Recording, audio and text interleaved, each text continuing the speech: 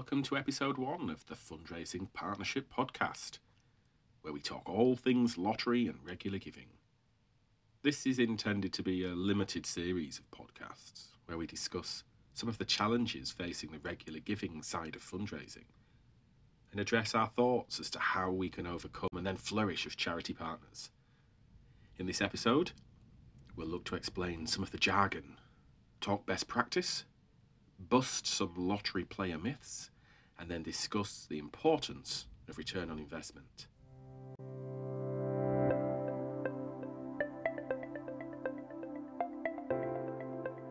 So, you're thinking about starting a lottery? Lotteries are a truly amazing way to fundraise. But there's a lot to learn to make them compliant, to make them profitable, and then to navigate through all the noise and the whole plethora of information. Here at the Fundraising Partnership, we're all about quality, long-term charitable donations. Whether a donor comes through playing a society lottery or through regular giving with gift aid as an added bonus, generating the best return on investment for the sector is why we were formed. It's actually why I chose to join the company. I've spent 13 years at Sue Ryder setting up and growing a lottery and the regular giving products. I've loved nothing more than sharing my knowledge of the quirks of lotteries, the challenges that I'd overcome, and the successes that came from over a decade's worth of learning about charitable gaming. To find a company that allows me to freely share this information for the good of the sector really shows me that the whole team here has been set up with the same passion as the charities that they're representing. Like a stick of rock, this company's values and its excellence runs through everything that we stand for. So, before we start talking more about lotteries and their benefits, I'm going to tell you a little bit about me.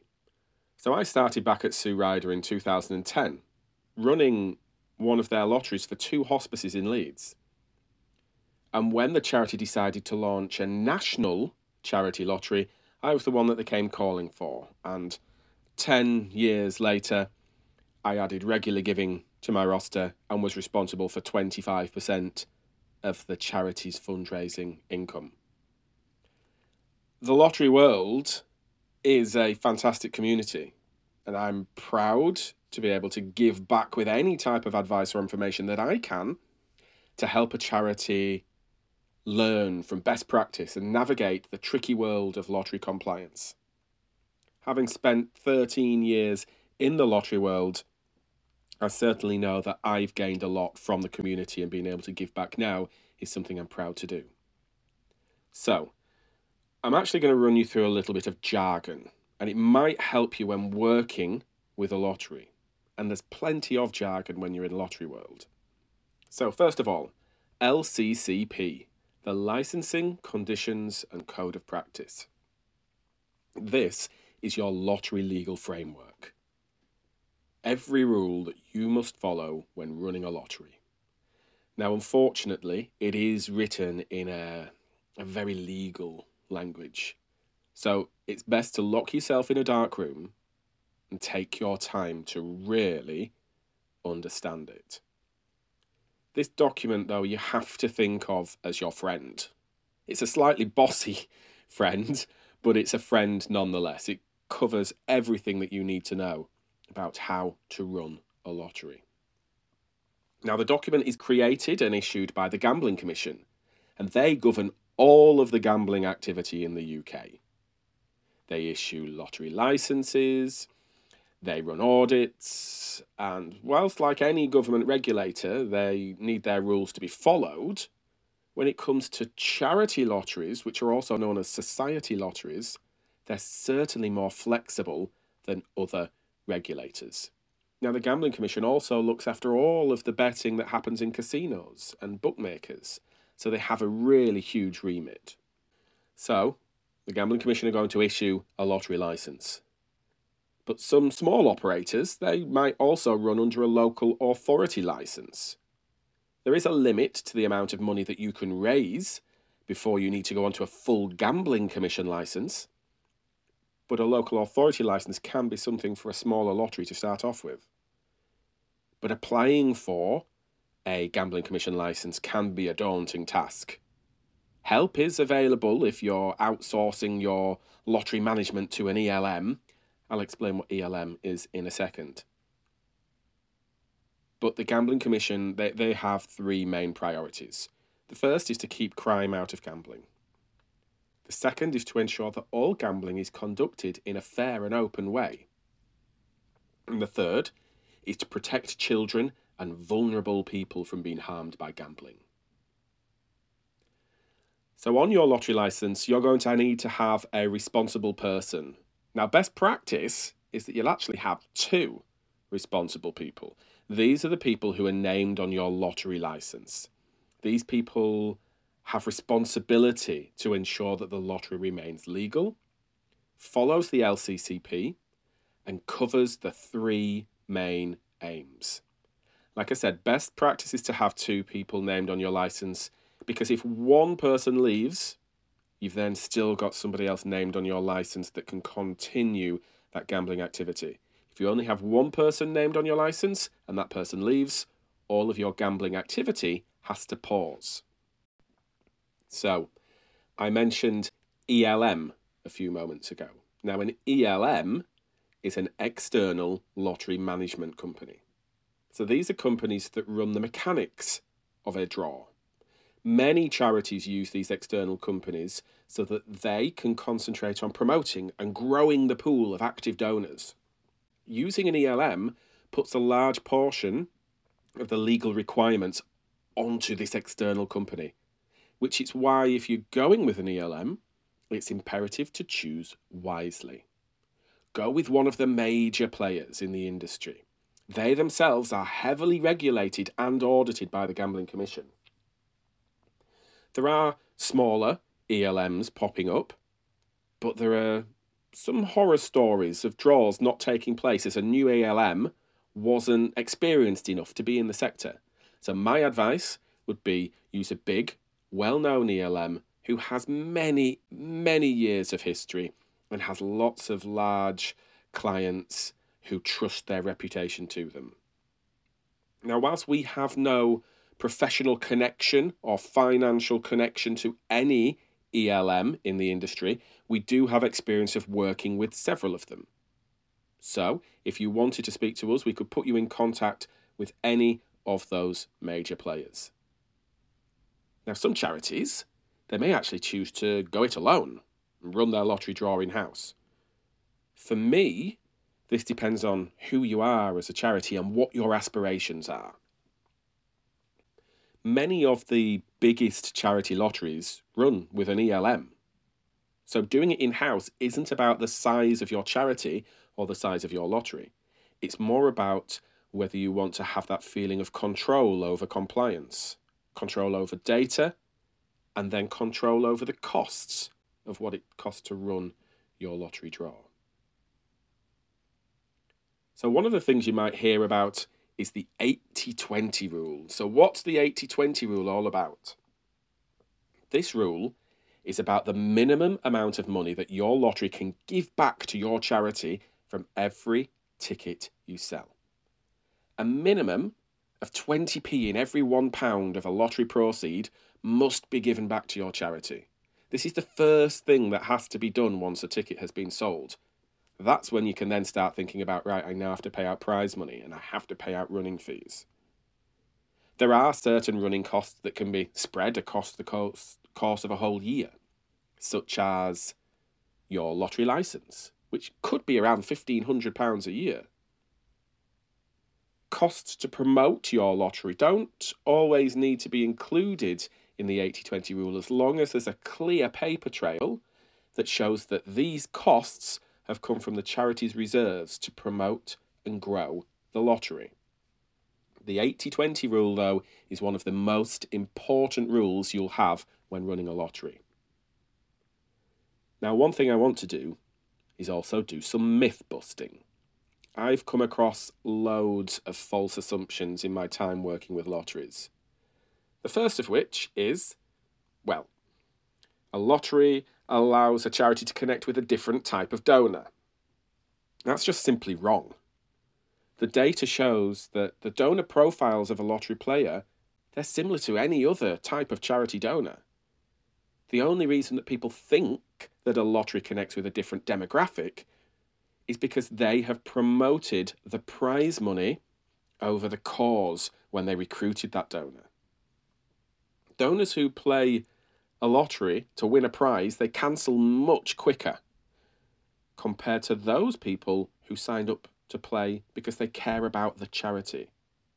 You want long-term donors with the ability to give to you in other ways in the future, potentially even leave you a legacy. You don't want a demographic of people who give short-term with no desire to support you. Promoting your charitable cause instead of promoting prize money wins hands down every time. It lets gamblers gamble away on the national lottery, but lets charity supporters create you a sustainable base of long-term income that you can plan around. Now, I've seen that this data firsthand at Sue Ryder. The Acorn profile of a lottery player simply proves this theory wrong. They are the same people who give to you in any other way through your charity. Now, the next myth to bust is that, lottery players, they're only in it for the prize. Again, it's just wrong. Research shows that the vast majority of your lottery donors, they don't even know what the prize money is. They only signed up to support the cause playing the lottery because it was the only product that we offered them when we asked them to sign up and support us. The only ones who are interested in the prizes are the ones who were sold a lottery and not sold a charitable donation with a small chance of maybe winning a gift back. Prize-focused players cancel quickly. You want donors who are going to stick around with you in the long term. So with this in mind, it's worth adding that your marketing material doesn't need to be prize-led. Your materials should be about the good that the donor is doing. Promote your amazing cause and don't try and compete with Euro Millions because we simply don't compare. And the last myth to bust is one about lottery players being a lower demographic and giving lower value gifts. Again, we've just said they're not a different demographic. The Acorn profile of a lottery player is the same as most other donors. So with this in mind, by recruiting the right age of donor, you're creating a donor pipeline for other charitable gifts. Let's take the below as an example.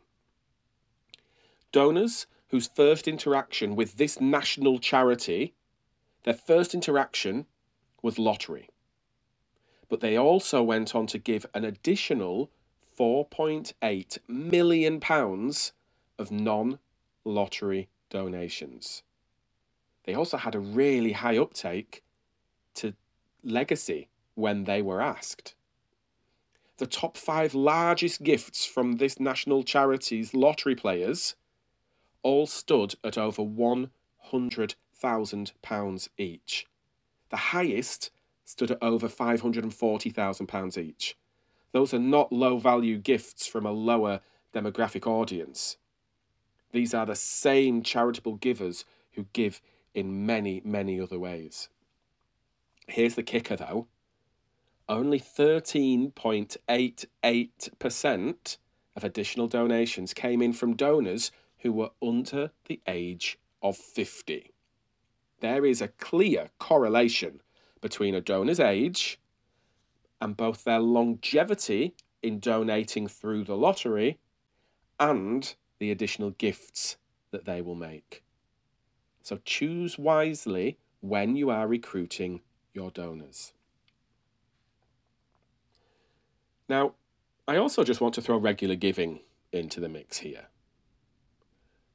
I love lotteries. Heck, I set one up and grew it for 13 years.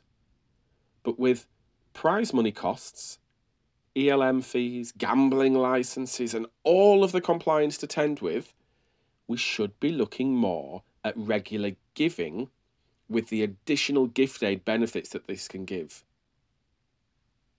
Many charity lotteries, they will start off with around a 50 pence in the pound cost to run the draw and pay out prize money.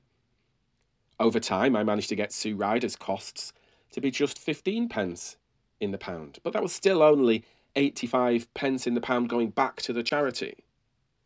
When you compare this to regular giving, where you could probably get around 80% of your new donors also signing up to gift aid, and with no prize money and ELM draw fees to pay out, you can be looking at a £1 donation actually being worth around £1.20.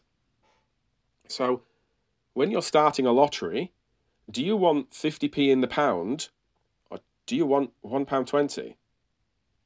Now, I'm not saying don't start a lottery. What I'm saying is regular giving has to be considered as a viable option to help boost your income.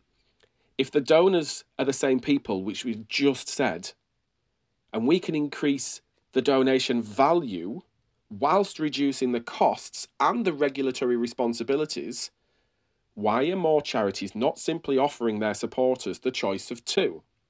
Would you like to play our lottery with a chance of winning a small prize, supporting our amazing cause, or would you like to give us a monthly gift where we can also claim 25% back from the government in gift aid? Giving a supporter choice reduces cancellations. That supporter is making the decision on how they want to give to you. By having regular giving as a secondary ask when you're promoting your lottery, it also catches the donors who don't gamble. So regular giving is something that every charity should be thinking about when looking at whether to start a lottery or heavily promote a lottery.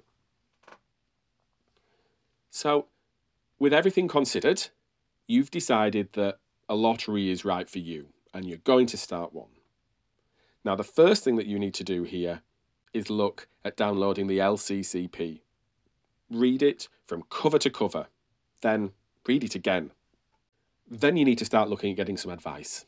Now, there are some independent resources that you could ask for help with to get guidance, and I'll stick my hand up here and say you could come to me and ask for help if you would like.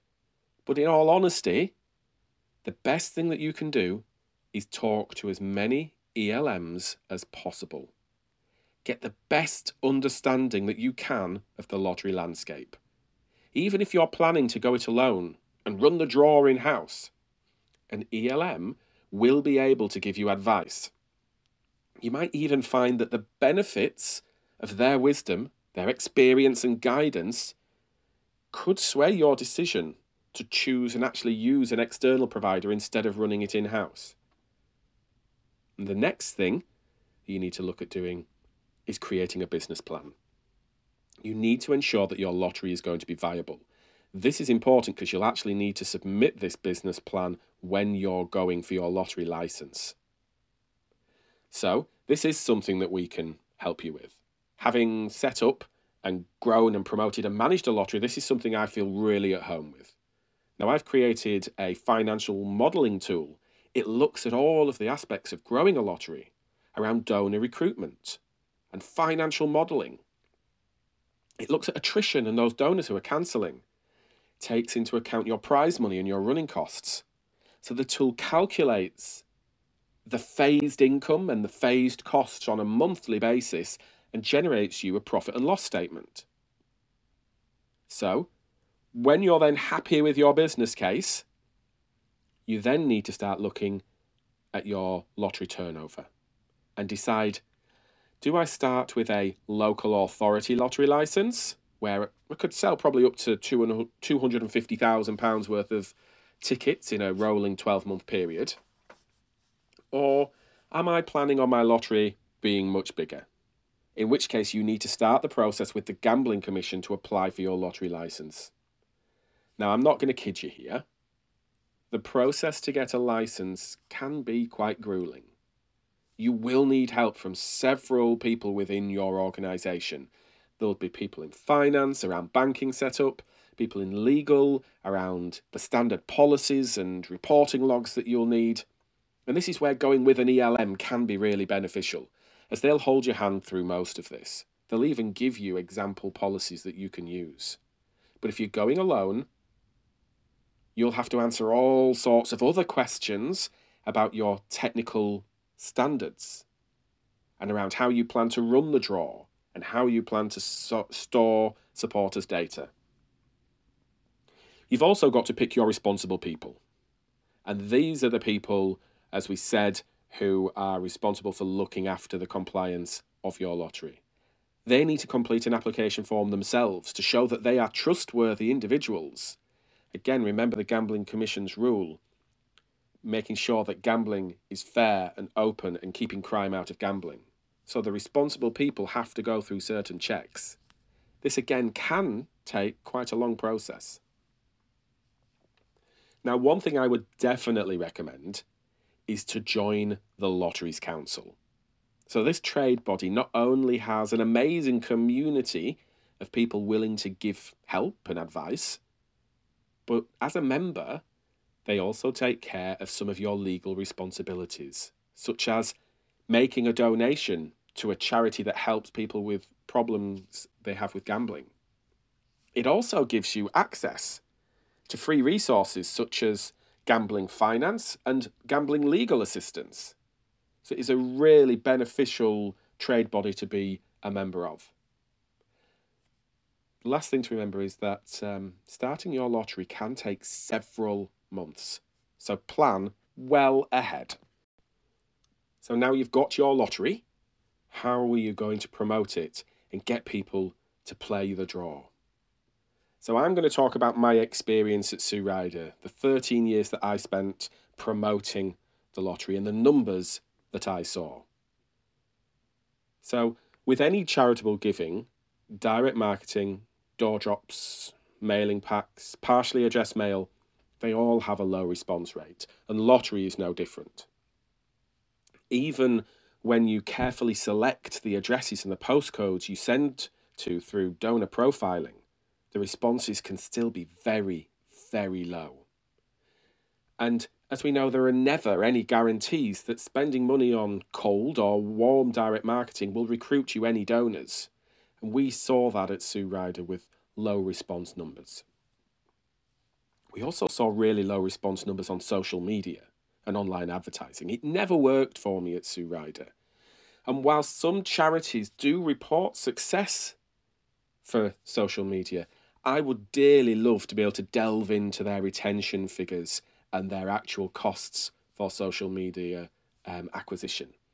At Sue Ryder, the cost per acquisition for a social media recruit ended up being more than double what we saw with our face-to-face suppliers. And when you couple that with the fact that these donors were cancelling at twice the rate as my average donors, social media and online advertising simply didn't stack up for me at Sue Ryder.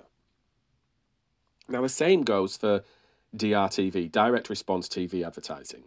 While some charities seem to have made this work, others that I spoke to who tried this saw really poor returns.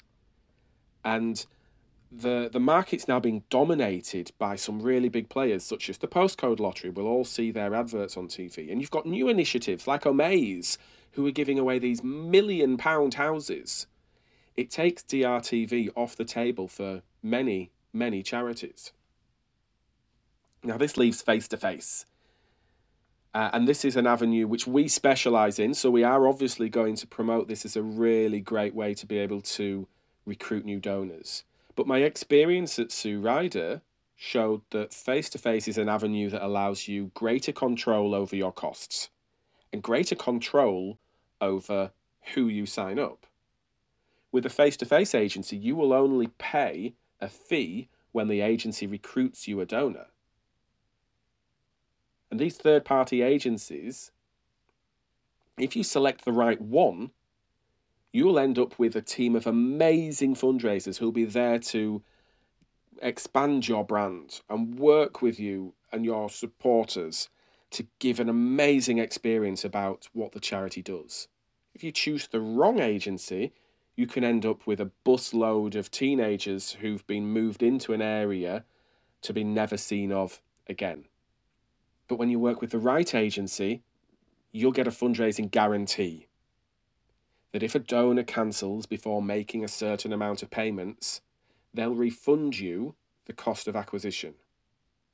That quality guarantee is really important, and it's something you don't get in any other form of acquisition. Face-to-face generated me over 95% of my sign-ups at SueRider. And by working with these conscientious agencies, it allowed me to insert KPIs into the contract. KPIs around the age of the new donor that I wanted. The data had shown that older donors were not only giving longer in the lottery, but were also giving us additional gifts.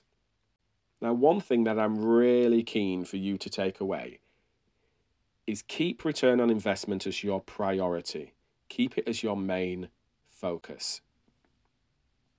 Taking the leap to launch a lottery or invest in mass recruitment for a charity rightly requires a significant amount of thought, planning, consideration, and safeguards. However, if there's one thing that you take from this video, please make sure it's focus on return on investment. Make sure that you focus on taking the biggest slice of the pie for your charity. There's so much pressure on charities to focus on immediate results, rather than thinking about, where will this lottery product be in 10 years' time? What's our long-term goal? Now, we think this way when we're talking about legacies, so why not mass recruitment? With a decent face-to-face recruitment plan and the right face-to-face agency behind you, you'll be making money by the end of your second year. You'll have paid back all of your investment costs. But where the real money starts rolling in is after 2, 3, or 4 years worth of consistent investment in face-to-face. The hospice world, who really kick-started the whole charity lottery movement back in the late 90s, they still have around 25% of their original donors from the 90s still giving to them now on a monthly basis. So when we're talking about 10, 15 or 20 years worth of donations from a large portion of your donors, charities need to stop thinking about how many players have we got in the draw this week and start thinking about how many quality donors have been recruited and what's their potential to give to us in the future with additional gifts. Recruiting the wrong donor due to pressure to perform will actually cost your charity money.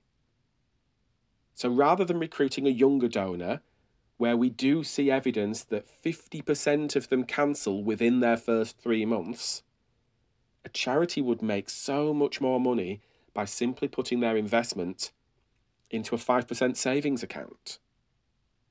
But by focusing on the data, looking at the long-term donation patterns and only recruiting donors in the right age groups where the data has proven that they stick around for the long term, a charity can easily make 3 times their investment back over 5 years. And that's what we do here at the Fundraising Partnership. We take recruitment and retention data, we analyse it to ensure that our fundraisers are not only enhancing the charity partner's brand through amazing, genuine conversations, but also by carefully and skillfully signing up only the right donors. The donors that the data shows have the greatest potential to stay with our charity partners in the long term.